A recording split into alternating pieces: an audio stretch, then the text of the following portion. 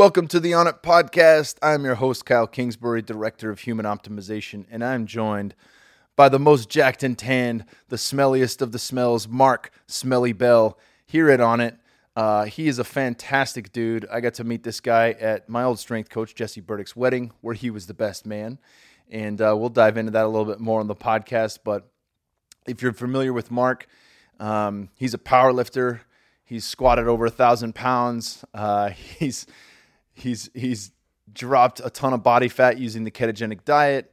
He's quite inspirational and really dives into the nonsense, and the dogma that is attached to all forms of weightlifting and things like that, and just how to get the most out of exercise, training, what are those best practices. And he's also the host of Mark Bell's Powercast, which he's had a number of great guests on, including myself. I think you guys are going to dig this guy, and then you can dive in a little deeper later on into Mark Bell's Powercast if you're not familiar with it already. Thanks for listening. On It fucking podcast, my man, Mark Smelly Bell. I can't believe I'm here in person. How did you get the nickname Smelly? Oh, my God. Two mean older brothers growing up, and I hated taking showers. And my other nicknames were worse than Smelly. Vinegar Butt was my original nickname, and thank God that didn't. Thank God that didn't stick. We gotta run that back. I know. And a bunch of terrible nicknames. They just always beat the shit out of me, made fun of me, and so they realized that Smelly made me sad and made me cry, and so that name stuck. Yeah. Here I am. So I'm smelly and I'm sticking to it. You're like, that'll never stick. I hate that fucking name. I hate you guys. Like, oh, okay, that's the one. I'm gonna go bury your Star Wars figures in the front lawn, you bastards. That's what I did. They couldn't find them, and then a big plow came and like redid our front lawn or whatever, and they could never find their Darth Vader and Luke Skywalker and whatever else they had at the time. Back to the Earth they go. Mm-hmm. Well, I don't think that breaks down. So if they really wanted it, they could go fishing for it somehow. Yeah. Oh yeah. So dig up that brand new lawn. It's still there in LaGrangeville, New York, somewhere. Poughkeepsie. Shout out Poughkeepsie. Poughkeepsie. I got one of my boys from growing up. Mike Katz is from Poughkeepsie. Not the Mike Katz and Pumping Iron. Oh, you got me all excited there for a minute. Where's my crusher and my T-shirt? Yeah, different Mike Katz. So we got you here in Austin. Yeah, I love this area. It's fucking nice. It's fucking beautiful, right? Yeah, it's really cool. Yeah. Hell yeah. Well, I got to meet you at been a fan of yours for a long time. Got to meet you at Jesse Burdick's wedding. Oh yeah. Our good friend. Yeah. My old strength coach. That was a best man. crazy wedding. We were talking about it the other day. We were like, was that real? Did they really roll out a taco truck after we ate?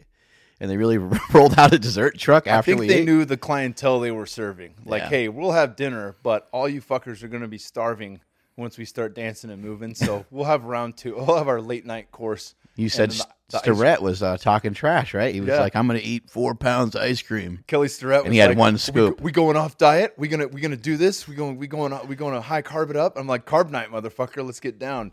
Yeah, and then I had 4 scoops of ice cream, couldn't even move, and he's still working on his first. And he's like, "Oh, you beat me." There were so many kids there. All the desserts got scavenged. I didn't get much, so I was kind of sad. I need a do-over. Yeah, I don't think you would have eaten much, though. Nah, I probably wouldn't have. Well, it was so hot, and the thing that freaked me out was that everyone up there, including Kelly and Jesse, were just beating sweat off their face. Oh, yeah. And I am, too, watching you guys. But you had no sweat on your head, so I thought something was wrong with you. Like, maybe he has heat stroke or something's going on where his body's in shock. Buddy, never let him see you sweat. Never let him see you cry. I think is what it is, but never let them see you sweat. Is that interchangeable? Yeah. You want people to think that it's easy. You want people to think that you don't actually have a job or work for a living. That's what a lot of people. That's the people in my family. They still don't know what the fuck I do. It's so easy. I don't even sweat when I work out. That's right. Yeah. Last time I was here, I jumped in a class with Isak, messing around with those mace, those mace things, steel maces, and it was. He was like, I was trying to break you, but he's like, you just had a smile on your face the whole time. I was like, I'm too dumb to realize how bad it hurts. Well, I'm sure the heaviest weight we had was still a pecker weight to you. So even though it was an odd training device, it wasn't that heavy. He actually thought I was smart because I grabbed like a 10 or something. He was like, I was like, hey, man, I've been training for a long time, and I know that anything different is different. And you got to be careful. First one I bought was the 7-pounder. I didn't realize the length was shorter, so that kind of messed with the mechanics a little bit. But you like it longer. 7-pound. Do like it longer. There we go. Let's go right to the dick jokes. I was talking. I had Dr. Andy Galpin out here after After, Oh, no. he was on your podcast. That guy doesn't know shit. Yeah, he knows nothing. You know nothing, Jon Snow. He's a doctor of what? But I told him, I was like, man, I loved him on Rogan's, but the podcast he did on your Powercast with you and Jim McDonald was fucking fire. And I felt like I was sitting in the locker room just listening in on a bunch of guys dropping dick jokes to each other. And it made me miss you. I wanted to be in on that action for sure.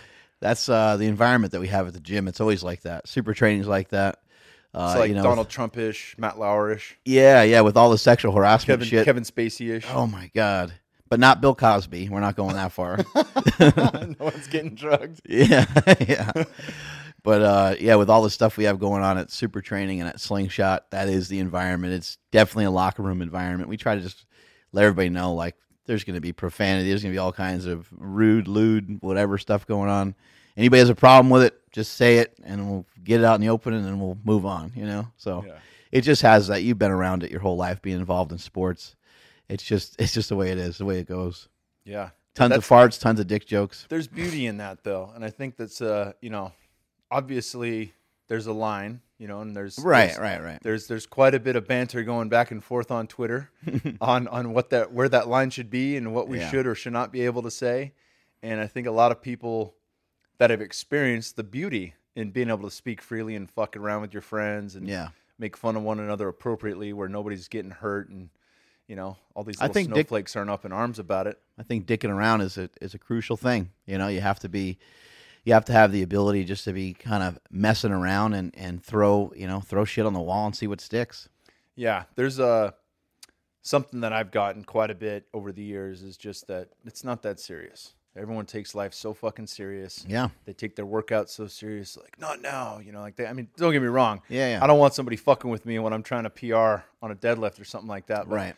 But, there's a time and a place to just loosen up and laugh and have a good time. And that shouldn't be taken from us because life's serious enough. I think that's what people have enjoyed about Super Training, and that's what they've enjoyed about following along on the YouTube channel, is that the gym is that way. It is.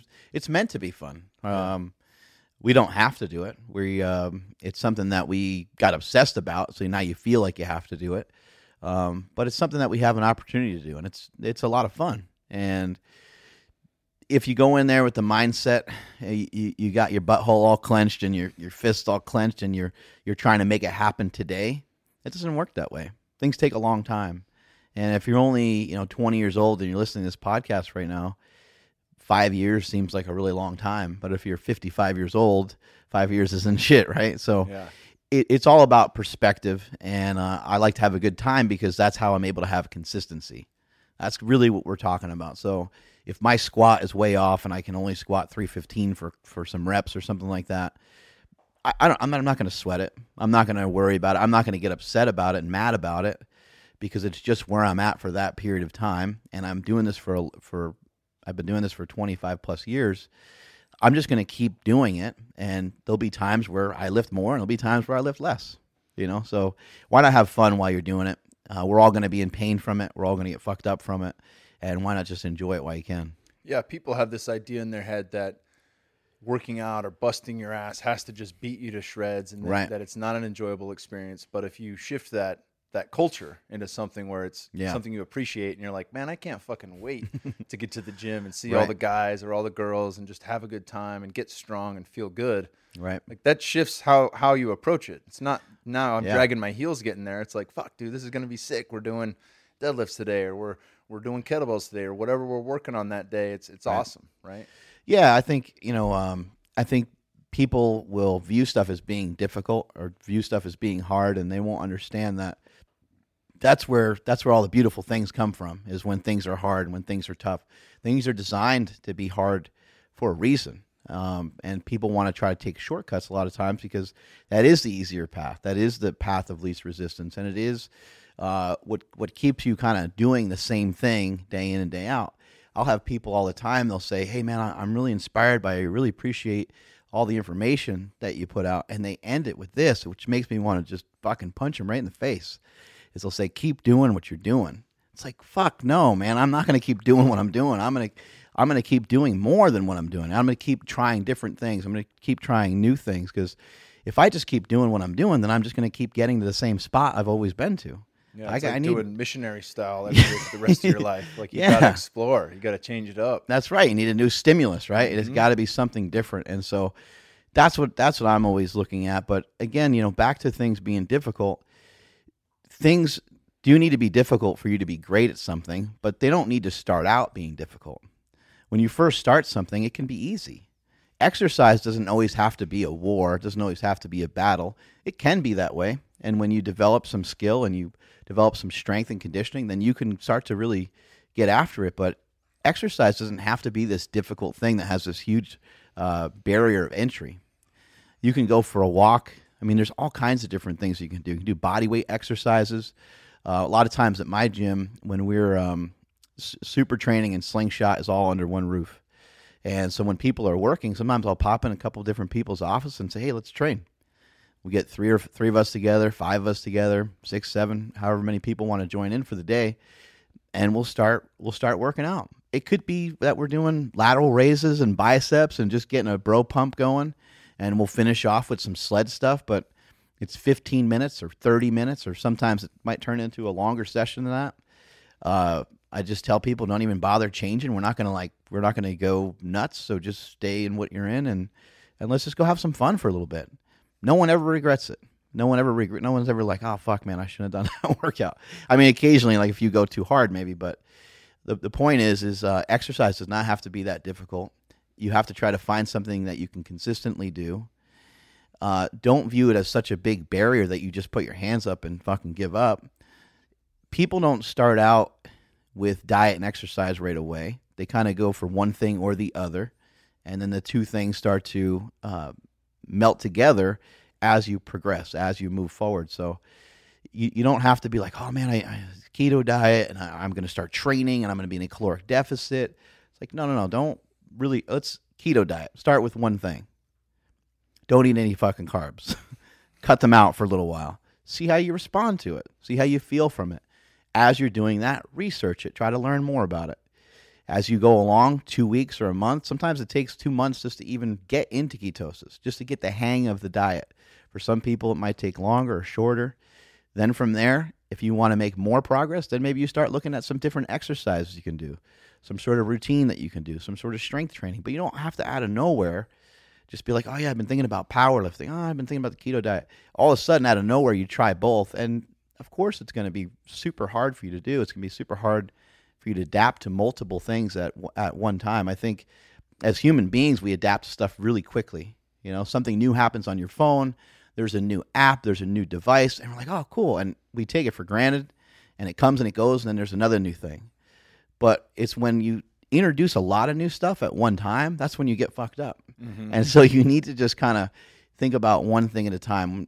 In your career in MMA, it's really hard to mix jiu-jitsu with striking and with all these different things. It's like, let's focus in on kind of one thing at a time. Let's get this one skill down. Okay, we're going to work on striking. That's a specific time period. Okay, we're going to work on jiu-jitsu. You're going to work on drills. After a certain period of time goes by, when your brain's not so retarded about what it's supposed to be doing, then you start to mesh everything together. Yeah, you can always circle back and try to add in different tools. You don't throw intermittent fasting in with an hour-long sauna session mixed with a max effort PR or 20 rep squat day. Yeah, there's probably 12 or 15 together. Probably 12 or 15 things you do every day for your health and fitness. I mean, maybe even more. And for somebody starting out, it's great to know some of that stuff, but you don't need to do it all right away. Just pick a thing. You can think in like a week-long standpoint rather than a daily standpoint, and if you're getting 2 or 3 heavy weight training workouts in or even body weight workouts, right, and you're getting outdoors, walking or hiking for a couple days a week, and then maybe you have some yoga practice or some type of stretching mobility work that you're using to retune and heal the body, that's going to cover a lot of bases. That's your 80-20 rule for most people, right? Something you said when I was on your podcast that was great was how many people always ask you, like, Mark, what's the best way to train? Should I lift like a bodybuilder? Should I do CrossFit? Yeah. Should I power lift? And you said the one that you'll fucking stick to.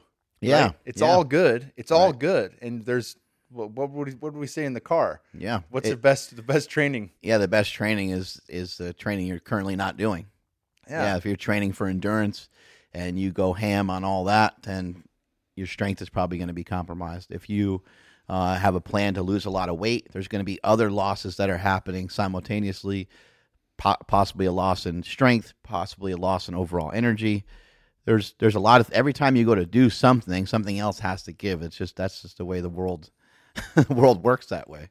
Yeah, cycling through different training protocols and things like that has been excellent for me, working with, Jesse Burdick and guys like you. Our boy Jesse Burdick. Yeah, man, just really getting to dive deep and see like how does this all intermesh together? Right. Like how can we have a program that can tackle things from all sides? So we're really leaving like little gaps, little weak areas. Right. The blind spot gets shrunken down.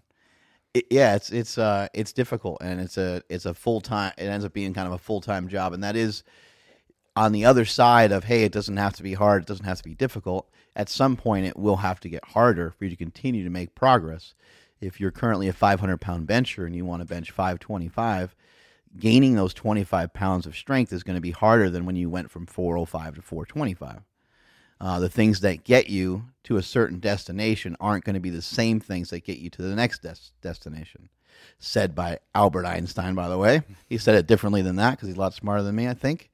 But that it's true. You have to do different stuff. You can't just always be doing the exact same thing. And even when it comes to strength training, people will think that they have to lift maximally all the time. Well, that's one way to get really great results. It's also a great way to get hurt, Or burned out. Burned out. Fuck it, man. For some people, it could last a long time where that's effective. And you see this true with any sport where you're like, oh my God, I can't believe that's working for that guy. But sure enough, it might work for somebody for their entire career. There's anomalies. There's different people that have different gifts for whatever reason. But continuously lifting heavy week in and week out with no regard to what's coming next is foolish, and it will paint you into a corner at some point. And so there does have to be some sort of method to the madness, and some people are smart about it where they'll just, maybe one week they go heavy, and the next week they do rep work. It could be that simple. Like one week they do a max single, the next week they're like, okay, I'm going to do something for a heavy set of 8. It's still heavy, it's still taxing, it's still a lot on your body, but the stimulus is a lot different when you're lifting 405 for 8 versus trying to lift 500 for 1. It's way different. Yeah, you're talking about, different pathways as well. One's going to be slamming the central nervous system on a max effort day, and then maybe taking a little heat off the central nervous system, but working more on the muscle, a lot more soreness and breakdown. Absolutely. On an 8 rep day, right? But all of it's fucking important. Yeah, and there's a lot of people right now that are, the way it was explained to me a long time ago is that if you think about recovery being a giant sink, right, and water that is coming from the faucet, kind of representing your workload, a lot of times that faucet and that water is coming in faster than we can get rid of it.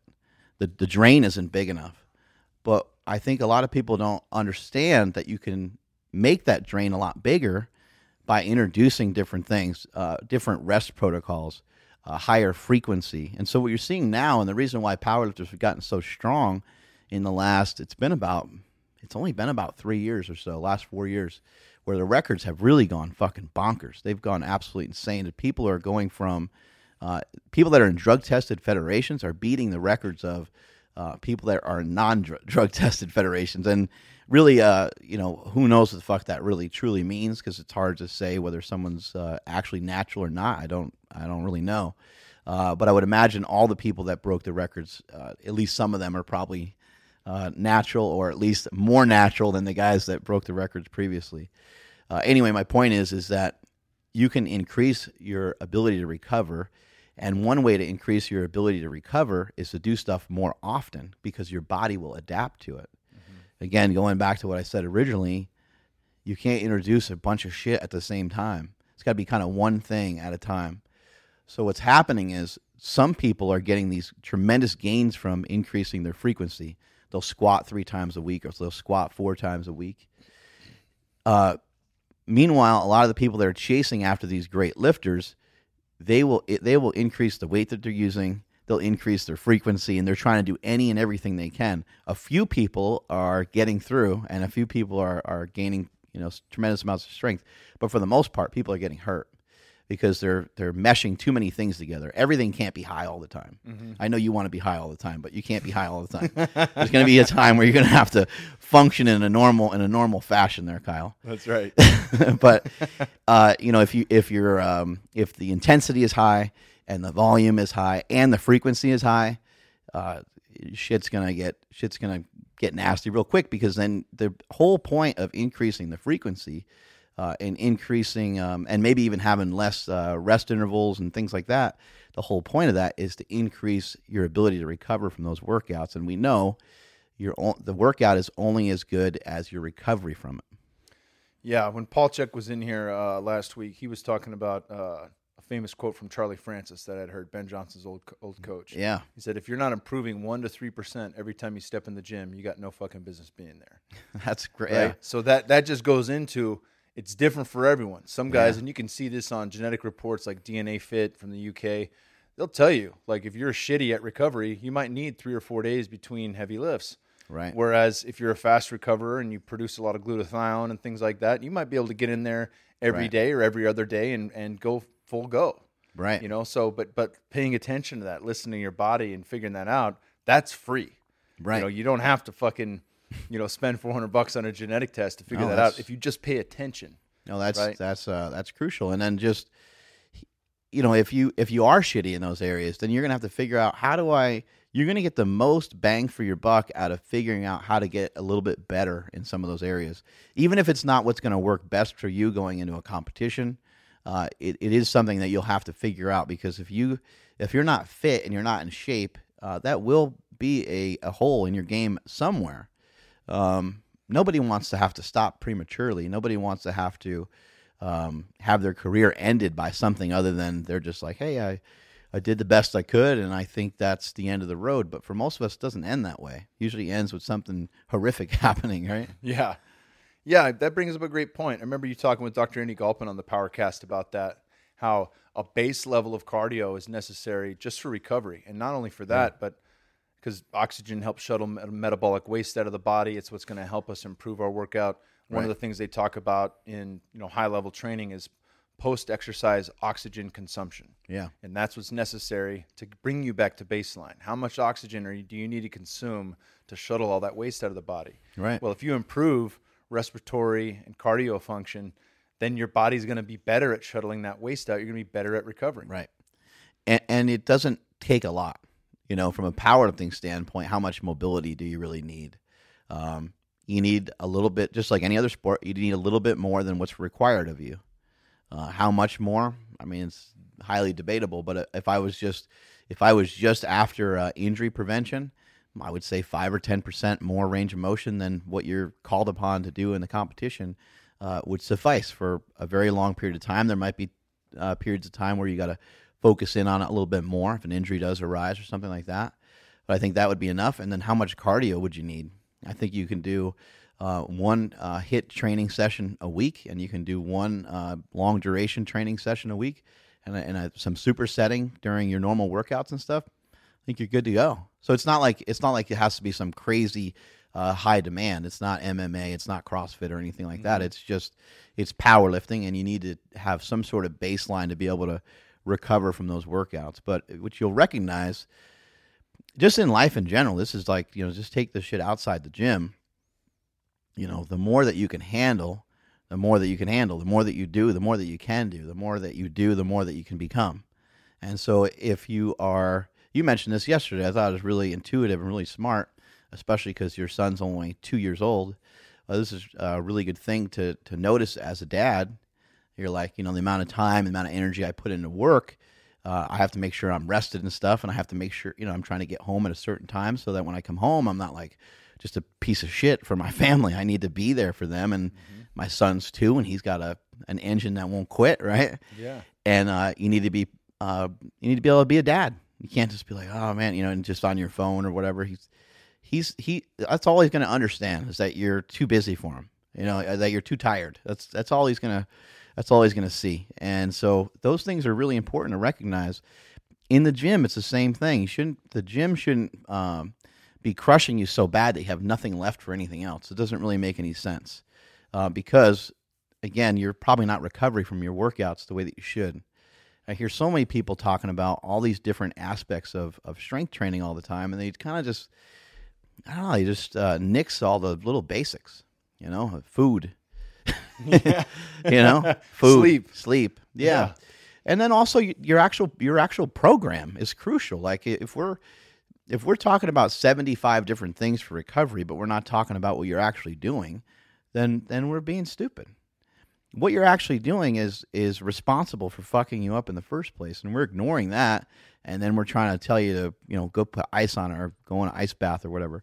Those things are highly effective and they do work. But how about you just stop training like an asshole? Let's start with that. Fish oil works great, but it's not going to mitigate inflammation if you're cramming down fucking donuts and nasty, Absolutely. Constantly throughout the day. You got systemic inflation at an 11 out of 10. Are you talking to me? Fish oil drops. I feel like you to an 8. I feel like you're really. I'm looking right at you. Yeah, Mark. I feel like you're really right. I'm looking through into your soul right now. Yeah. No, you've shifted. Let's talk about that because our boy Jesse Burdick sent me this glorious picture of your face that looked like was the it the moon off had the eyes. team face? Let me fucking pull it up. I'll see if I can show it to the camera here. Oh my god! But yeah. By the way, when I was super fat like that, I still kept still in strong as fuck. Well, I was strong, but I still kept in some level. See if we can get that on of the camera fitness. There's our boy. Yeah, that's a glorious pic. Oh, you're off. You're off the team face. Legendary. So there's a story to that picture. So I'm glad Jesse sent that. I'm traveled with Jesse Burdick. He and I did a lot of seminars around the country. We started doing seminars for CrossFit, and we were doing powerlifting certification courses for them. Jesse and I would always fuck around the entire time. We were traveling, always messing with each other and stuff. So dick dabbling, a lot of dick dabbling. We get to the hotel room, and he just sprawls out on he just takes everything off. Second he walks in, he did this every time.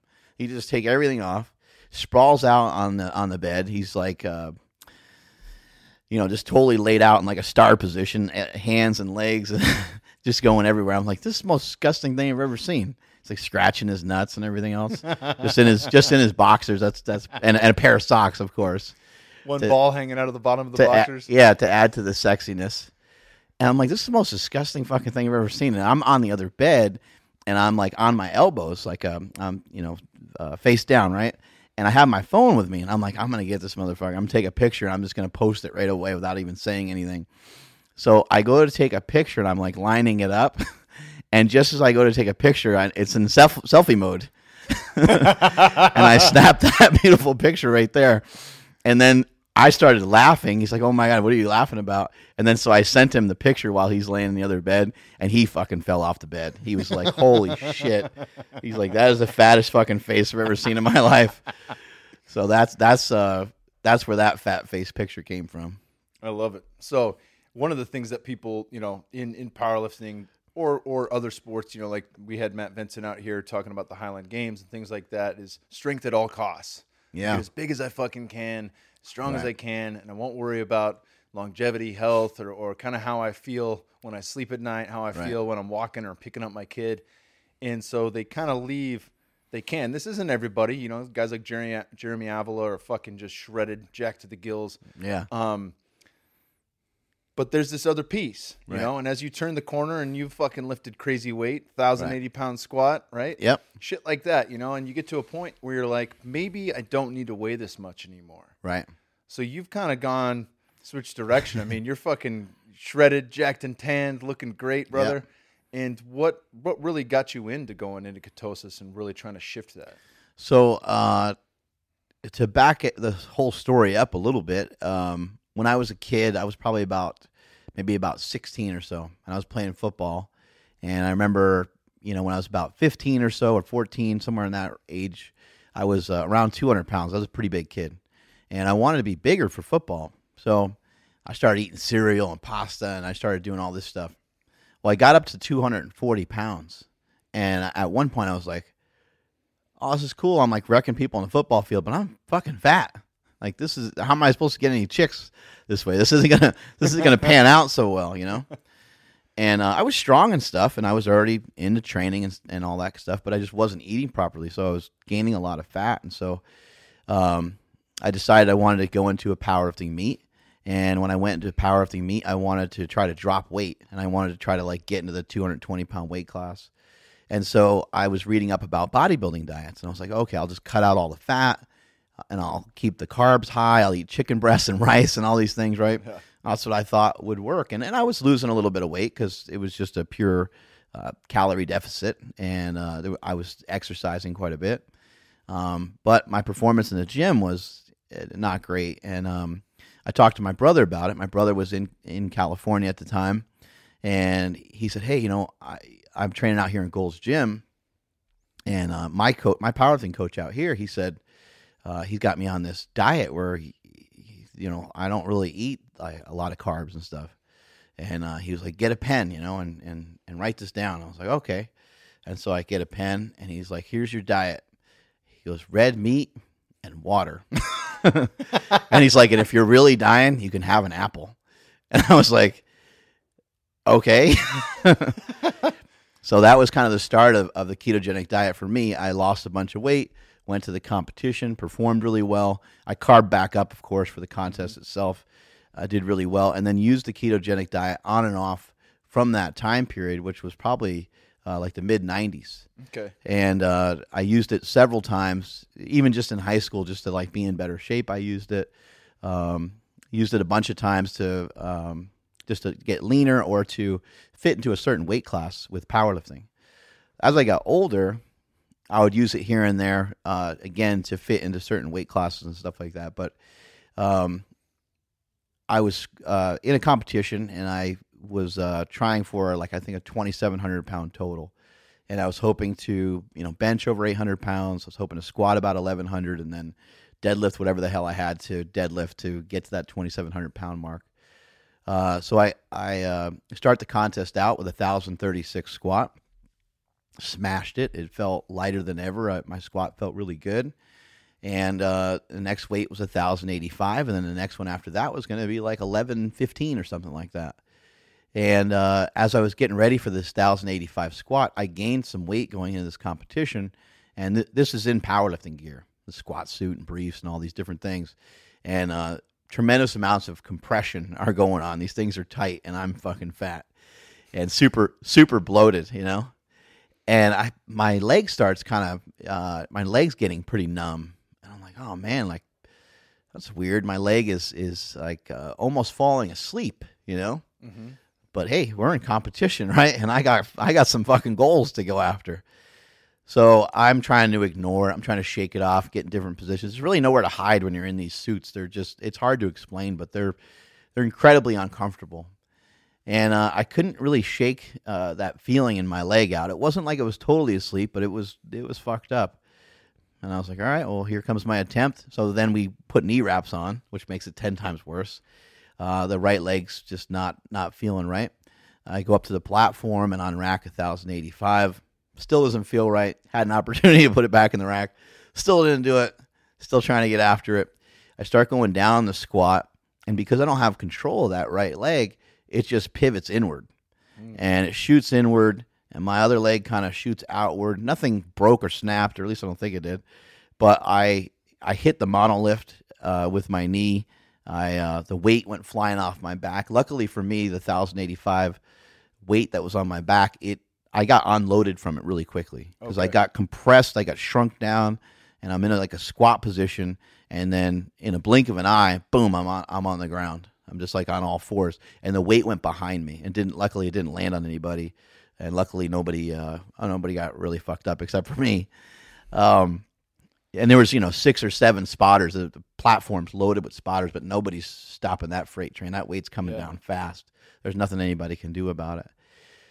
And that's kind of the famous video that's online. It's if you look up the powerlifting mentality, that's the fuck you and fuck your elbow video, where I talk about how my training partner came over to help me up off the ground, and I said, "Fuck you, get away from me. I'm gonna walk off on my own power." And I did, but I was fucking dying. Fuck you for trying to help me out. Yeah, exactly. I got too much damn pride. And so my legs immediately start swelling up. I've had all kinds of problems and shit like that for months, really. It took me 45 minutes to go from my recliner to my pull-out bed that we had in the other room because I couldn't go up the stairs to our bedroom just because I was in so much pain. Ankles were super swollen, knees were swollen. I never did end up going to a doctor because I was like, what are they going to tell me that I don't already know? I'm fucked up. I was probably fucked up before I ever tried that squat. Mm-hmm. And intentionally, sometimes when you do go to a doctor, you do go for some help, you go to somebody that you feel is going to give you the answer you're looking for. And so I went to a buddy of mine who does like acupuncture and stuff, and he was like, you know what, I think you're going to be okay. I think you're fine. He's like, and he's like, if you were to get an MRI, he's like, what would they compare it to? Do you have a previous MRI? I was like, no. He's like, they're just going to tell you you're fucked up. I was like, that's what I was thinking. He's like, if it doesn't improve every day, then there's a problem. But if the swelling continues to go down, and that's when I'm kind of learning about a lot of this compression type stuff from Starrett. I'm using the Voodoo Floss band from him and Jesse Burdick. They're teaching me about all this stuff. And I remember my daughter coming over, and she's like looking at my ankle, and she's like, oh my God, it's less swollen than it was before. Like just, she's however old at the time, 7 or something. But she's able to identify like, oh, that band you wrapped around your foot's probably working. And so I kept doing stuff like that on and off, and I did end up eventually recovering from all this. But what happened is that it ended up giving me a lot of perspective. And perspective, in my opinion, is really crucial towards empathy, towards understanding what other people are trying to do, to understanding where people are in their lives. And for me, I was like, you know what?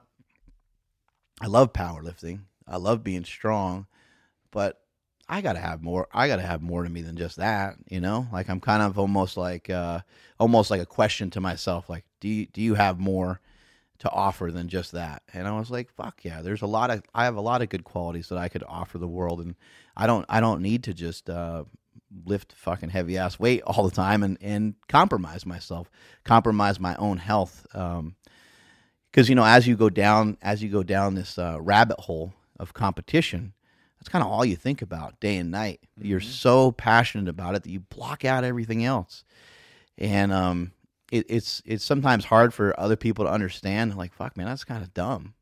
Well, yeah, looking back on it, some of it was kind of. I don't regret any of it because it was great, but it's just part of your identity. And for me, it was too much a part of my identity. And I got lost, and I was just. I was lost in many different ways, not just with the training, but the other shit was fucked up too.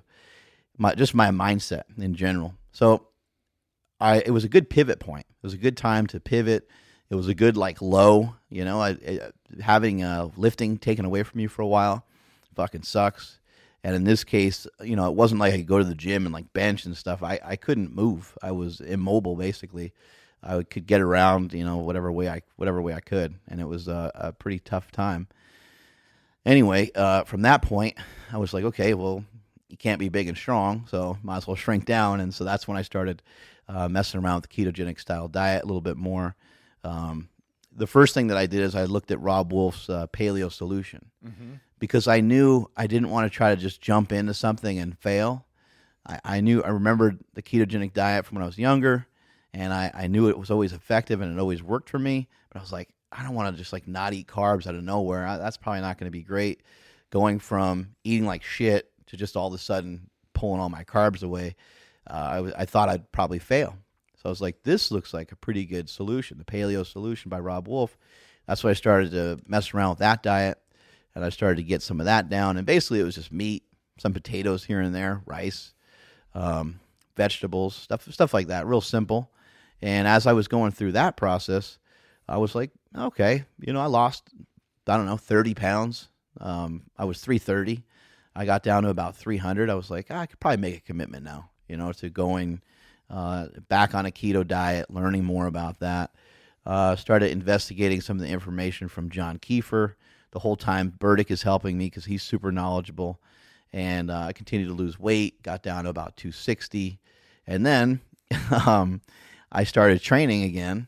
My strength started to come back up.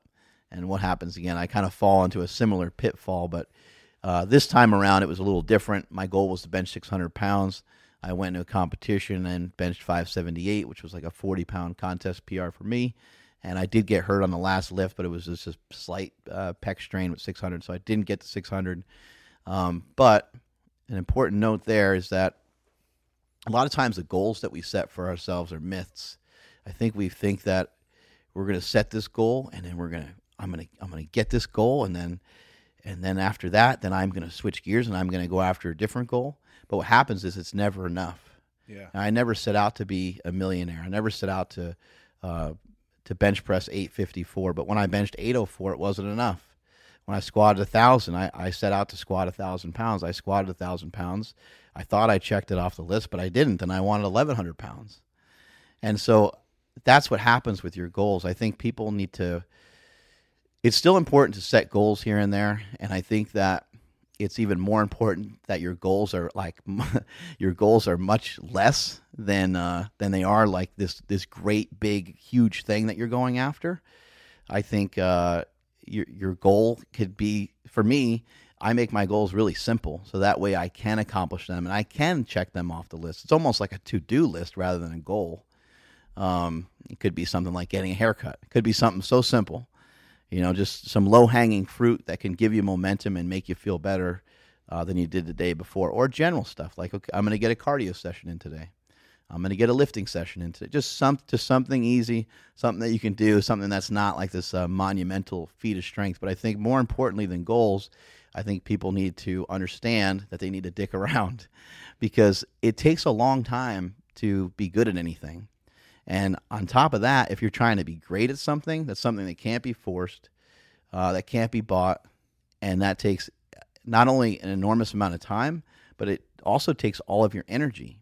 And while you're focusing in on being great in one area, what's happening with the other shit in your life? Yeah. There's shit in your life, the wheels might be falling off. So it's a difficult balance. It's a difficult battle. But just understand that anybody who's ever been good at anything, they spent the first couple years around just dabbling in it, just messing around with it for a while. Well, we called it dick dabbling yesterday. Dick dabbling is what we ended up. A couple years of dick dabbling. That's how you get to the top. Yeah, it's important to kind of have those time periods. But even with the ketogenic diet, it took me a long time to learn the diet. You don't just learn it from a book. You can learn it from a book. There's great information out there from many different people. Mark Sisson, Rob Wolf. There's a lot of great books on a ketogenic style diet. But you're only going to learn what you're going to learn from the book, and that's it. And what trumps all that is experience. Having experience, having actually done it, having actually gone through it, then you start to learn the pitfalls, as you have done with the ketogenic diet as well. Yeah, it definitely takes trial and error. A lot of people get into that, and they're like, fuck, I've been doing this for 3 weeks, and I don't feel different. My energy's tanked. I hear people say stuff like that all the time. And it's like, well, that's the fine-tuning. Now maybe let's look at where the carbs are at. Have you really paid attention to getting them underneath 50 grams a day? Have you are you eating fucking a slab of meat at night? Is that going to kick you out of ketosis? And just like I said, like with you and with guys like Burdick and people that carry a lot of muscle and they're lifting weights frequently, you probably don't need to eat under 80 grams of protein, right? You can still, because your body's going to be carbs, using right? That. Carbs. No, I'm saying protein. Oh, protein for that. Oh, you can still eat a lot of protein. Yeah. Too high protein will kick you out of ketosis as well, right? But a fucking big dude who's lifting often, he's going to utilize that more, or if somebody's really just focusing on this diet first and going for walks and doing some body weight exercise, they probably need to get that protein down. Right. If they're looking at if everything else is good, that may be the one missing piece. But that just takes fucking fine tuning. It takes some time to learn it, and I think, what are we talking about too? If we're just talking about weight loss, how important is actual nutritional ketosis? It does factor in there, but I don't think it's the most important thing. I think the most important thing is that you have sustainable energy, and that you feel okay, and that you continue to lose weight. And the way that you do that is you weigh yourself every day, and you should, over a course of time, you should weigh less. And I think that's where people get caught up with this, these kind of finer points, and it can be very effective, where you do measure your ketones often, and you do try to keep yourself in nutritional ketosis, because it is kind of keeping yourself in check.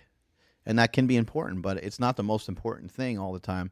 If we're talking about getting other benefits of the ketogenic diet, then I think that's when we need to try to make sure that everything's lined up so that we are in ketosis. Or if you have a disease, are you diabetic, or Yeah. some of these other things. That's when it becomes more important. But like for me, if I'm losing weight and I'm getting leaner and I'm starting to see abs, I don't really give a fuck how many ketones I'm producing. I don't really care. And if I feel good, like, do I legitimately feel good, or am I feeling like shit? Like, trying to measure some of that out is important. So I think people get really caught up with the keto thing, and they get really caught up. And then some people don't even know much about it. They just think all low carb diets are a keto diet. Yeah. And that's not necessarily true. I do think what I've learned from doing a ketogenic diet, and it's different when you've been doing it for a while. I should say that just as kind of a blanket statement, because when you've been doing it for a while, there's more things you can get away with. Yeah, your body's well adapted to using fat. It's metabolically shifted before. It's not its first rodeo. It's like fucking not using carbs for fuel. Yeah, your body starts to kind of get used to some of the tricks that you're throwing at it, But with the diet, I think that people they get so caught up in what is it, how much protein, how much fat. Just do yourselves a favor and simplify it. Cut out your carbohydrates and just start from there. Just try to keep them under 30, under 50, somewhere in that range per day. The other thing that I noticed a lot of people do is they get caught up with a calorie deficit, and they get caught up with intermittent fasting. They try to implement too many things at one time. Again, just focus in on the foods first. Maybe skipping breakfast isn't a great idea in the beginning, because maybe just getting used to the food is the most important thing, and trying to tackle the hunger thing is something that you should be probably looking into later down the road, 2-3 weeks down the road, when you're like, shit, my progress has stopped. Yeah, it's much easier to fast as well once you're in a state of nutritional ketosis. Right. You're like, I'm not a fucking slave to food. I don't need to eat every 3 hours. Right. I feel good skipping breakfast or just having a little coffee. You're right. Then I'll eat like a high-fat lunch and a shake, and then I'll have a big meal at night, with loaded greens, some meat, and a lot of fat. I think that's a huge advantage of a ketogenic style diet, is that it's the only diet that helps with that. It's the only diet that really helps with your cravings. For people listening right now that really, have a sweet tooth and stuff, a ketogenic style diet will annihilate a sweet tooth. And it's really, really beneficial for people that like snacks in general. It could be salty, crunchy stuff, or it could be candy or ice cream or any of that kind of stuff. It just helps eliminate the junk that you're getting so addicted to all the time. It's one of the few diets that really helps manage that. And then also the fasting side of it. Like I thought fasting was bullshit. How about you? I mean, did you kind of, when you first started to hear about fasting, I was like, I'm going to fucking lose muscle. All like, this shit's going to happen. Stupid. And then the more science that came out, I was like, oh shit. Like there's a direct response from the body to counter that. There's an anti-catabolic response from the body to shift into far higher growth hormone levels at night, far higher testosterone in the morning to prevent muscle loss. And you think about our ancestors who didn't have grocery stores and didn't have refrigeration. Right. Like we went without food frequently. And in that period, if we lost fucking muscle, you're not going to finish off a 2-week fast and be successful on a hunt. Yeah, we're pretty fragile. Yeah, but when we act in ways that are similar to our ancestors, and you don't have to call that paleo or fucking Neanderthal or any shit. Yeah. All you got to say is we do it in a way where we live in harmony with the earth, where we try to implement some things we might have done that our predecessors did. Maybe we expose ourselves to extreme temperatures, like hot in the summer and cold in the winter. And maybe we spend a period in winter where we don't have as many carbs because they just weren't available then. We didn't have shipping containers bringing in shit from Panama, right? Yeah, you just grab a whole giant thing of almonds. You ever try to get an almond out of a shell? It's fucking impossible. Yeah, fucking walnuts, they're a total pain in the ass. Yeah. Just to get one walnut. It's a lot of work. Yeah, how many are you going to eat? Back then when you had to figure out a way to get it out of its fucking shell. You're going to eat like 5 of them. It's a lot of work to get. And you're going to be fucking pissed, Yeah. You just throw it all up in the air after a while. Fuck this. I'll find a different food source. Exactly. Something easier. Something I could peel instead of crack. But the ketogenic diet's been something that's always worked for me, and so that's why I talk about it often. I have a book coming out about it, The War on Carbs. You guys heard me talk about it many times over. I'm passionate about it because it's helped me, and then I'm passionate about it because the information that I've shared has helped a lot of other people. I have people that tell me all the time they've lost 30 pounds and 50 pounds and 100 pounds, and it's crazy. But the information what people's beliefs are so much different than what reality is. people think that you have to have carbohydrates, and they think these certain things, these things that they think are concrete. But their beliefs can change. Your beliefs can change. The things that you're thinking, I was just telling you, I thought intermittent fasting was bullshit. Then I tried it, and I'm like, oh, fuck, it works. Your beliefs can change. Seeing is believing. When you actually start to try something is going to be something that's a key factor for you. So you got to give stuff a shot, but give it an honest try. You know, if you try a supplement from Onnit, you can't try it for a day and be like, give me a break, man. What are these guys selling? You gotta give it a chance. You got to give it some time. Maybe you have to mess around with the dosing. Maybe you have to take more than one capsule. Maybe you got to take 2. Maybe you have to take it for a month. These things, they're always gonna. It's the worst message ever, but everything's just gonna take time. Yeah, everyone wants it now, right now. Give it to me, fucking now. And I get it. I understand it. You know, part of running a business is the understanding of that. It takes me, you know, I'll see something and I'll be like, okay, I'm gonna work on making that. I'll be talking about this for the next year, you know, maybe longer, depending on what it is. And true creativity takes a long time. People that are creative, they don't wear a watch. They don't run on a schedule. I'm consistently late to everything all the time, and it's not because I want to be. I could do a better job of it, but if something hits me that I want to get to, I'm fucking getting to it because it's important to me, and I know that it will help. It'll help in some other areas at some point. So I need to fucking like write it down. I need to work on it at that very moment. Creativity is not going to just hit me like when I sit down. I'm like, okay, time to think of something cool. You know, it doesn't really, it doesn't work that way. I'll see something, or I'll, you know, be taking a shit, or I'll be on one of my walks. And again, back to the dicking around theory. Sometimes it's joking around with your friends, and you're like, oh shit, like that would be pretty. You know, like, you know, all these rappers and stuff, their most creative lines have to come from when they're just fucking around with their buddies. Mm-hmm. Ass so fat, let's make a baby. That can only come from you fucking around with one of your buddies when you see a chick's butt, right? And so I think that creativity is something that takes a long period of time. Greatness is something that takes a long period of time. And also, even within all that stuff, greatness is not like it's not a real thing. It's made up by everybody else. Somebody puts a ball in a hoop and everybody gets all excited. Why is that guy greater than my dad? My dad's the greatest person I ever met. He's the most inspirational person to me. He provides a lot of value to me, so to me, he's great. So what are you trying to be great for? Who are you trying to be great to? If you're not great to the people that are in your household, then you're a fucking asshole, in my opinion. And so I think that, you know, with everything moving so fast and all the social media and stuff that we see all the time, it's easy to get caught up in that. How many likes you got and who said this. And we always focus on the negative comment. The one guy who's like, hey, you know, you're always focused on that. Meanwhile, there's 100 other people that were super excited about whatever it is you did.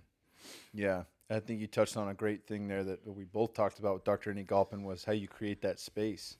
You know, it's important to have a little time each day to unplug. And a lot of that wonderful muse for creativity and the insight and inspiration, it doesn't happen when you're digesting and processing this podcast or you know, the TV screen or a movie, or you're listening to your favorite song. It happens in the in-between moments. It happens between the beat, when you're taking a shit, when you're driving with no music on, when you're just farting around shooting the shit with your friends. You know, that's when you get inspired. That's when you get that aha moment and you think, oh, fuck, this is something cool we can create and do. You know what's interesting about listening to a podcast or even sometimes music? Sometimes you, at some point, I don't know how it happens or why it happens, but you just completely shut it off, even though it's still playing and it's still just as loud as it was before. You just start thinking something that you say spawns a thought, or something that, you know, you're listening to Joe Rogan, something he says spawns a different thought, and next thing you know, your brain's way the fuck over here thinking about that. But even those moments, it's a good time to pause whatever the fuck it is you're doing, stop listening to it, and start listening to whatever's going on in your head, and follow that. Some of the intuition, we all have creativity. You know, a lot of people feel that you know, everyone kind of has their place at the top, and I don't believe so. I don't think it works that way. I think that some people enjoy being lazy, and some people enjoy spinning their tires and being in the same. It's like being complacent. But I do feel that everyone does possess at least some similarities when it comes to being creative or being a quote unquote genius. I think a lot of us have that inside of us, but we don't really a lot of us don't ever tap into it. There's been some research to show that Olympic gold medalists use like something crazy, like 30% of their brain, whereas everybody else only uses like 5 or 10% of their brain. And so being able to tap into that other side obviously has a lot of value for us. How do we do it? It's by paying attention, by being mindful, by understanding what your body is trying to do, rather than just being in this rat race every single day. People are living with anxiety. People are living with depression. People are living with this stuff, and they just think it's normal. But they're not feeding themselves properly. They're not sleeping properly. They're not treating themselves properly. Everyone, regardless of how athletic or how unathletic you are, everyone should be treating themselves like they're a professional athlete in some way. Everybody should be kind of pampering themselves with figuring out ways of recovering, maybe not from some treacherous workout, but just recovering from their life, recovering from everyday work, being unplugged, being unplugged a little bit, meditate. I don't meditate often, but I try to do it here and there. It's effective. Just even meditation aside, even if you think that's weird, just how about you just slow the fuck down for a second? Yeah. Just slow down. Just fucking get in a hot tub or something, or just wherever you can go and be by yourself for a little bit, just slow the fuck down. It could be 3 minutes. It doesn't have to be. It's not asking for like this really long period of time that you need to like be in this crazy deep thought. And some people like to take that further than others. Some people like to do mushrooms and run around the woods naked and chase after bears. Ain't nothing wrong with it. And I think if we all had the opportunity to do it, we would do it, right? But everyone's going to take those kind of things to different levels. But the point is it doesn't have to be difficult. It doesn't have to be hard. It's something that everybody can do, and it's something that will help you tap into just being more mindful, using your mind a little bit more, using your body a little bit more, using your spirit a little bit more. How do we tap into any of this if we're just going so fast and going so hard every single day? Yeah, we got to listen. Right. And we got to pay more attention of what's going on inside. Just how it's not just a physical attention. Like it's fairly easy to teach an athlete how to pay attention to his body. Like, where are we at today? Without using, an Oura ring or any of these activity trackers and sleep monitors and all this shit. Like, if you're really paying attention, you can figure out like, hey, I slept great last night. Right. My body feels good. Like, I can push it hard today in the gym. Or, right. Man, I fucking went to bed and was tossing and turning the whole night. I feel like shit. My heart was racing when I woke up. Maybe it's a better day to fucking go to the beach or just go for a walk in nature. Those kind of things. But that same physical aspect of mindfulness and paying attention to what's going on inside can be extrapolated to our emotional state, our mental state. Like, hey, do I have a fucking scatterbrain right now? Let's slow down. Let's get quiet. Let's draw that in. Let's kind of shift that consciousness away from the high beta state, fucking go to yeah.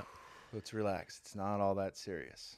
I think if you were to take if you were talking to a bunch of first or second grade kids, and you asked them, and you said, hey, who in here feels they're original? Who in here feels they have original ideas? I bet you'd see a lot of hands go up. If you ask that to a bunch of adults, there'd be probably a couple of people just barely, it'd be a little bit more scarce. And I think that something happens along the way. When you're a little kid, people tell you that you can't do this, you can't do that. Hey, Kyle, you can't punch another kid in the face. You're like, fuck you, I'm going to do it for a living. Of course I can punch him in the face. I'm going to get paid for it one day, and it's going to be awesome. Everybody's going to love it. But I think, people are they're going to tell you what's right and what's wrong over and over again. And there's some people that have the ability to kind of tune some of that out. There's some people that hang on for long enough. Maybe they have enough. For myself, it's always been I had enough love in my life. I have 2 great parents.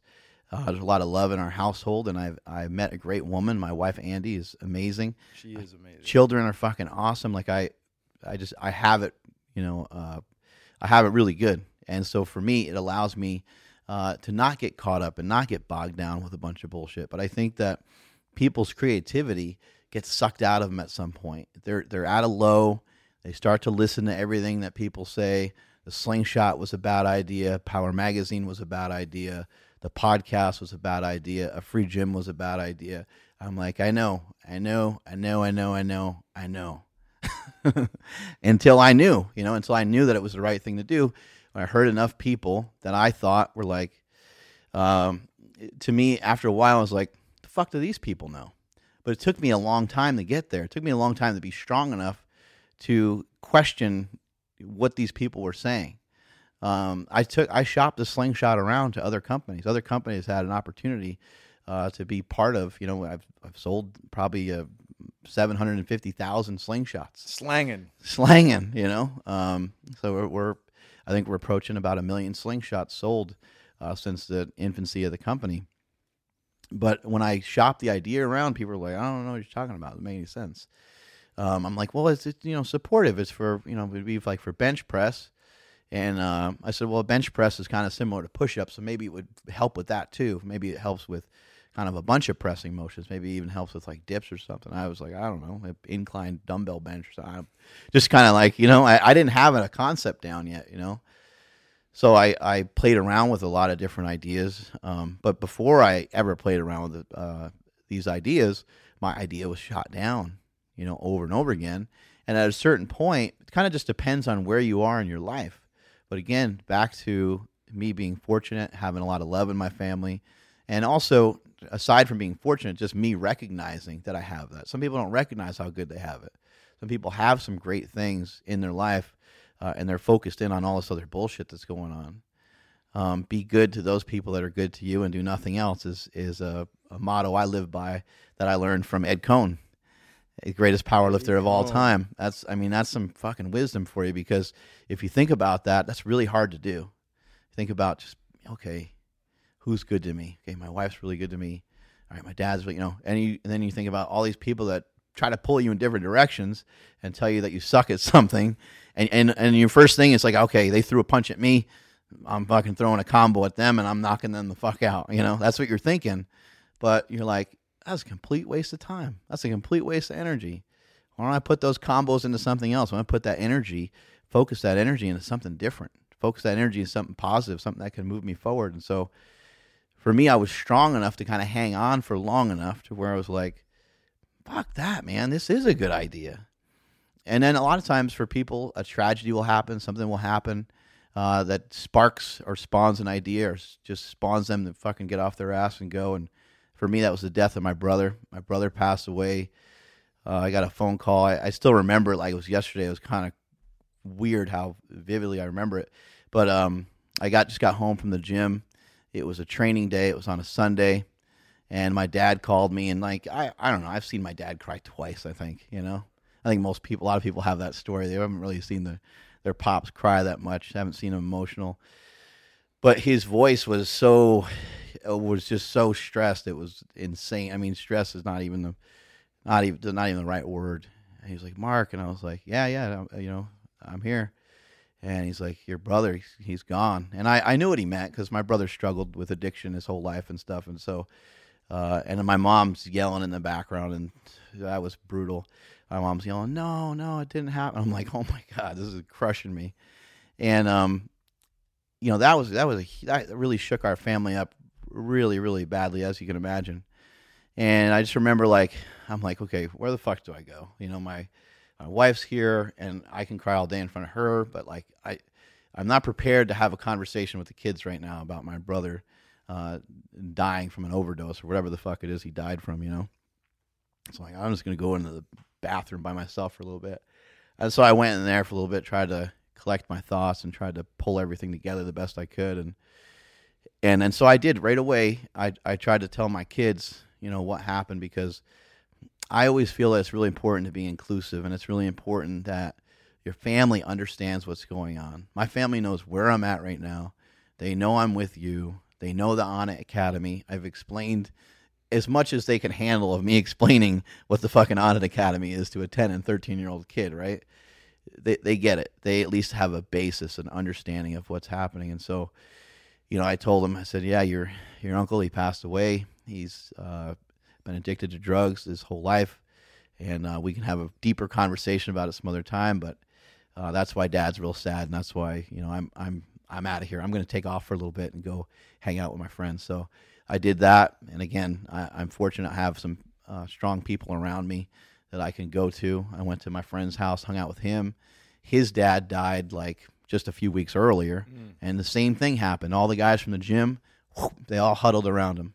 When my brother died, all the guys from the gym, boom, they all huddled around me. So it's great to have that network of friends. It's great to have people that care that much. But it was probably just maybe a week or so later, I went to bed, and I'm not like aliens and fucking ghosts and like all these different things. I believe in them, but I'm not like crazy into it or anything like that, or into these weird conspiracies of different things. But I went to bed that night, and I had this whisper in my ear, and it just said, it was like I was dreaming about my brother, and he was there, and he like whispered in my ear, and it just said, think. And I woke up. I was covered in chills. I was fucking sweating. I felt sick. I didn't know what the fuck happened, And so from that moment on is when I was like, whatever the fuck happened, I do need to think. I do need to be more mindful. I do need to pay attention to what the fuck's going on. I have this impulse to make this fucking tool that I think can really help people, that I think can really, save a lot of people. A lot of people are super passionate about lifting, and they get a chunk of it taken away from them. They can't bench press anymore because their shoulder hurt. And in a lot of ways, some of the tools and some of the devices that I make are not just helping people lift more weight. They're helping them with their life. It's inspiring them. They're excited if they're wearing the strong sleeve and it's helping them because they have a bum knee. That's a huge lift for them. That's a huge emotional victory for them, that they're able to go back and still do some of these things that they love doing. And so I started putting my time and energy into the slingshot. And as I was doing that, I started thinking about all the people that have told me over the years, yeah, I used to be able to do that. And I'm always like, oh shit, why do they always say they used to be able to do it? They get hurt and then they can't do it anymore. It's like, that fucking sucks. And so, started thinking of some ideas, messed around with a bunch of bad inventions and bad ideas that didn't work. I bought a bunch of super tight Under Armour shirts and tried to bench with those. One day I was putting on a t-shirt and I put it up over my bicep and then put the other side up over the other bicep. And then, before you stick your head in the hole to pull the shirt down, I kind of just pulled my elbows back a little bit. And I was like, oh, okay, like maybe this thing that I'm thinking about would work like this. Because when you spot people on a incline dumbbell bench or dumbbell bench press, you spot their elbows. I'm like, now the shirt's on my elbows and it's going across my chest.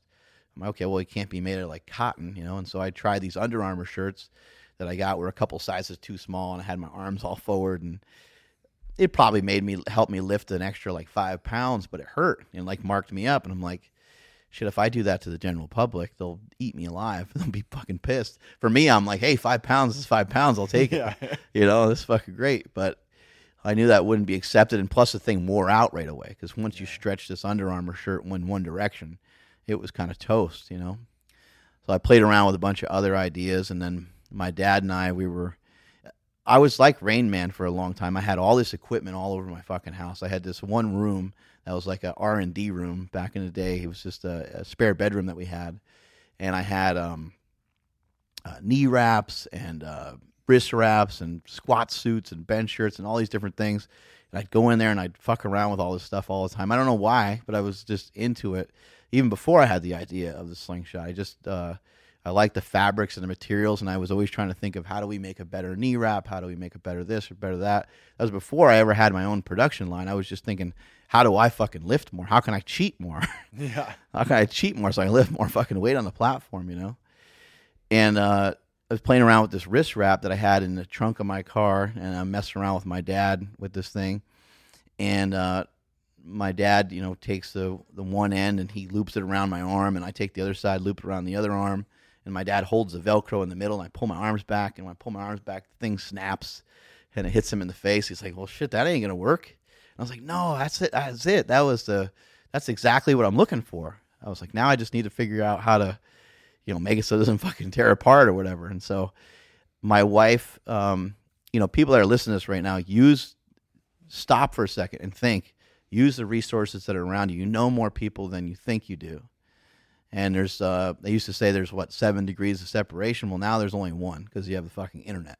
So you can find anything or any. Write the president right now. Yeah, right. You can tweet him and he might get you back, like he did with one of our guys in the gym, Ryan Spencer, who works for the. He works at the Capitol building. He made some comment to Trump, some smart ass comment, and Trump responded back. Pretty fucking cool. But anyway, I started playing around with this idea, and I told my wife about it. And my wife's like, "Oh, my friend, she makes swimsuits for our entire swim team. My wife's been a swimmer all her life, and it's like maybe she could sew something together for you." So I met with her outside of a Starbucks in Woodland, California, and I had all these like wraps and knee wraps and stuff. And I said, "Hey, you think you can help me with this? You can sew something like this together?" She said, "Yeah, I think so. I'll meet you here next week and I'll have the thing sewn up for you." And I was like, "Cool." So I met her there again, and right within like maybe 100 yards or so of that Starbucks is a Fitness 19. So I'm super excited. She shows me this thing she sewed together out of elastic. And I'm like, "Oh, stay right here. I'll be right back." And I run into this gym, just run in like you own the place. That's how you always get past the front desk. You just pretend that you're there every day. I'm somebody. Yeah, and you don't have a membership or whatever. I was a fugitive at many gyms and never paid for any membership, so I was used to. I know the game. Hey, is Bob here? Oh, yeah, he'll be in here tomorrow. Huh? All right, cool. And you just go right past the person at the front door. But so then I go to the bench press, load it to 135 pounds. To throw on this, preliminary version of a slingshot and bench 135 for like 10 reps, and it feels like an empty bar. And I get up off the bench and just covered head to toe in goosebumps. I'm like, this is fucking awesome. Like, this is my ticket. I don't know what's gonna really come of this fucking thing, but this is awesome. I need to get a bunch of these made. I need to test them. And so I went back to this woman, her name's Marilyn, went back to her and said, "Hey, I need like 4 or 5 of these for my gym so we can test them, make sure no one dies, make sure nobody gets fucked up from it." And from that point, after we tested them and stuff, it was just a matter of finding a manufacturer. And the complicated thing I did, which makes me a fucking genius, is I sat at Starbucks on my iPhone and I typed in knee wrap manufacturer. And I hit up one of the knee wrap manufacturers, and the first guy didn't work, and we got a bunch of shitty slingshots from him. I typed it in again a few weeks later, went to a second guy, and the rest is history. So it doesn't have to be that hard, doesn't have to be that difficult. Hopefully you don't have to go through a tragedy the way that I did, but use your phones, use your resources that you have around you. Hell yeah, brother. The origins of the slingshot. There you go. I love it. Well, you have the Powercast is one of my favorite podcasts. Oh, awesome. It's absolutely phenomenal. You had an excellent guest named Kyle Kingsbury on not too long ago. That guy was really handsome. I was shocked. Not bad, right? And Jesse Burdick was also there, so we had a good conversation together. Gary Vee was one of my fucking favorites. Yeah. I've been a fan of Gary Vee's, and you guys crushed it. You went up to New York and podcasted with him. I still say that your episode with Dr. Andy Galpin was not only better than Rogan's, but better than mine, and just fucking out of this world. And you have so many, great podcasts. You also have a YouTube channel. Yeah. You're fucking crushing it on Instagram and Twitter and Facebook. Trying to pump out information. Yeah. Where can people find you on all this stuff? At Mark Smelly Bell on Instagram and Twitter, and then the YouTube handle is Super Training 06. And then anybody that wants to come to Super Training Gym, the gym's free. The gym's free, and it used to be kind of like an open type thing on Sunday, but now we're just opening up the whole weekend, Saturday and Sunday. Anybody that wants to come, all you have to do is send us a message ahead of time. Make sure that we're there and make sure we're prepared because, now we're starting to get a lot of people flowing in there, and it's anyway. Just make sure you hit us up. Make sure we're aware that you're coming in, and the place to hit us up is on the Super Training Gym Instagram. So just slide into the DM. Slide it in the DM. That's right. Fuck, it's been excellent having you. You're going to jump on a podcast later with Aubrey Marcus, our Commander-in-Chief, the CEO, and that's going to be excellent. You get to dive into some cool shit. Your brother and you have put together some amazing documentaries. I speak often about prescription drugs, thank you. Bigger, Stronger, Faster, and you got another one coming out soon, right? Yeah, my brother is, back to that creativity stuff. My brother is insanely creative. That's a real gift that he has. He's really powerful when it comes to that. And in fact, he's come up with a lot of the quotes and stuff that you see on the shirts. And strength is never a weakness. A lot of the stuff that we use, he's come up with a lot of that dialogue just because his mind just works that way. Really smart. But he and I are working on a nutrition movie. We're not really sure the exact name of it, but the name will shape as we go. War on Carbs, Land of Confusion. We're kind of going back and forth between a couple different things because people are really confused on what to do. And you'll have one guy 1 week say, hey, a low-carb diet's the way to go. And you'll have another guy on the extreme and say, says on the healthy. Somebody will say eggs are healthy. Somebody will say eggs are bad for you. Some people think meat's bad for you in general and you shouldn't eat it. There's all kinds of stuff to get into. And even when it comes to digestion, you would think, okay, well, digestion has to do with like your stomach. And it's like, well, no, you can back it up a little bit. Okay, digestion starts with like your tongue and your teeth and chewing and all that stuff, right? It's like, well, no, it actually starts before any of that happens. It happens in the cooking process. Well, no, hold on. It doesn't necessarily happen in the cooking process. How is the meat prepared before it's cooked? How is the meat treated before it's cooked? Is it grass-fed? Is it organic? So the list of things, goes on and on and on. And so far, what we've learned from just several people that we've interviewed is that it seems like the answer kind of keeps going back to the middle. And Andy Galpin said something to us that I thought made a lot of sense. He said, with most people that at least understand fitness, at least understand health in some fashion, they have like just a little preliminary education on like a bodybuilding diet and a low-carb diet and stuff like that. He said, he goes, all I have to do is stare at them, and they know the answer. So if you were to say right now, is milk bad, then I just fucking stare at you like, what do you think? Like, and what that does is it kind of puts you on the spot, and it makes you think, and you're like, well, bad is probably not the right word. Maybe some people don't digest milk as well as others. Milk has some good properties to it, and maybe it has some bad. Like, then it gets you thinking, and again, the answer kind of always lies down the middle. So that's what he and I are trying to tackle. I'm really excited about it. We're going to see Rob Wolf in just a couple days. We interviewed Stan Efferding, Andy Galpin. We have so many people to get to. I'm sure we'll end up back down here at the Onnit Academy to talk to you guys and to talk to Aubrey and stuff, because I think that this is a bigger thing to tackle than just nutrition. I think it ends up being, for some people, it ends up being religious. Some people it ends up being a spiritual thing. There's a lot that goes into all this, and so that's what the movie's about, and that's what we're working on. Hell yeah, brother! I'm absolutely pumped. Cool. Thanks for coming. Thanks for jumping on the Onnit podcast. I can't wait to listen to you on the Aubrey Marcus podcast. Awesome. And fuck yeah, thank you, brother. All right, man. Thank you. Thank you guys for listening to the Onnit podcast with our guest, Mark Bell. If you got more questions, make sure you tune into Facebook Live Wednesday, 6 p.m. Central Time. You can write them in ahead of time if you're not going to make it for the actual live, and I'll still answer your questions. And be sure to check out Mark Bell's Powercast. It's an amazing podcast with amazing guests. I think you guys will dig it. Thanks for listening. One of the challenging things anybody has to deal with supplementation is just figuring out what to take. And then once you've figured out what to take, you got to bring it with you. You got to pack it. You got to actually make sure you comply with the protocol. And that was what our thinking was when we designed the TPC day and night packs. We basically put together all of our flagship formulas from Alpha Brain, Shroom Tech Sport, New Mood, Key Minerals, Spirulina Chlorella, Virutech, Shroom Tech Immune, krill oil, all of our best stuff, and divided them out into the day and night pack. And the cumulative effect of all of these things is just going to feel like your brain is turned on, you have more energy, you have more ability to get stuff done, your immune system is going to be supported.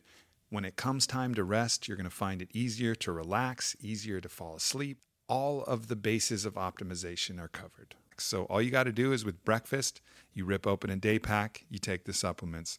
With dinner or before bed, you rip open the night pack, you take the night supplements, and you can rest assured that you're getting the best nutrients that we've sourced, that we've studied in clinical research, and you're covered. You don't have to stress about anything else. It's definitely the easiest way to optimize through supplementation, and I encourage you guys to check it out. Go to onnit.com, ONNIT.com, and go get you some.